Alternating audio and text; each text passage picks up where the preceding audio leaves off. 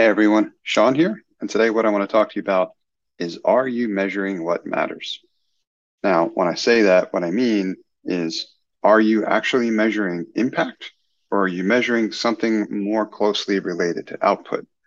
Now, I was at an event last night, which was a panel, and on it hosted Lori Jones Brown, who is the CEO of a nonprofit organization called Philabundance.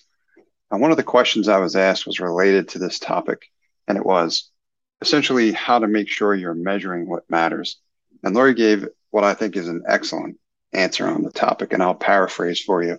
But she gave an example in terms of what their organization does, which is works diligently to try to cure the hunger challenges facing the world over, especially from underrepresented populations.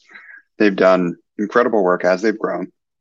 They're local to my area in terms of their headquarters, which is in the Philadelphia area, but they serve over 135,000 people per week, and they move more than 52 million pounds of food in the year 2021, which is just remarkable. It's so impressive in terms of the results. But she phrased her answer related to measuring in relation to weight, as in when she was talking with one of her directors about this problem in particular, in terms of what are they measuring and what's important, they were the topic of the weight between the different things that they might measure came up, as in they could provide, a lot more tea bags was the example she gave, as opposed to potatoes or canned vegetables, because canned vegetables and potatoes are a lot heavier, right? And if we're focusing on the weight of the products, then there's a disparity there, right? As in, we can reach a heavier weight with less potatoes or canned vegetables than we can with other food products, which might be lighter, but we can ship more of those, so to speak.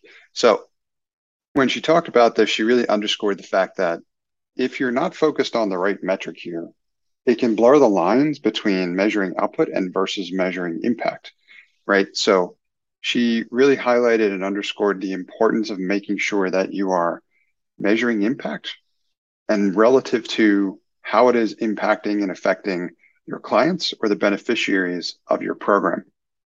And that's what I want to kind of leave you with, is to make sure you're always measuring impact, but make sure you're measuring it through the lens of your client and what matters most to them, because that's ultimately what your mission is, right? So if you're measuring something somewhat unrelated or indirectly related to what ultimately matters most to them, then you're probably not measuring the right thing. You're probably not measuring impact.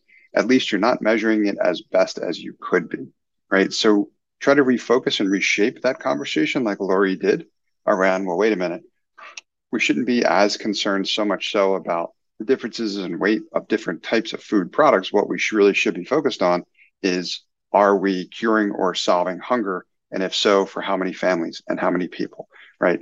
That's much closer to ultimately what their organization wants to measure, because that's what their mission is. Thank you for listening to this episode of Scaling Impact. I hope you got a ton of value out of it. If you'd like to learn how to scale impact at your nonprofit organization by more than double in less than half the time, I'd encourage you to sign up for my free 5-day email course at nextstep.io/impact. That's nextstep.io, nxtstep.io/impact.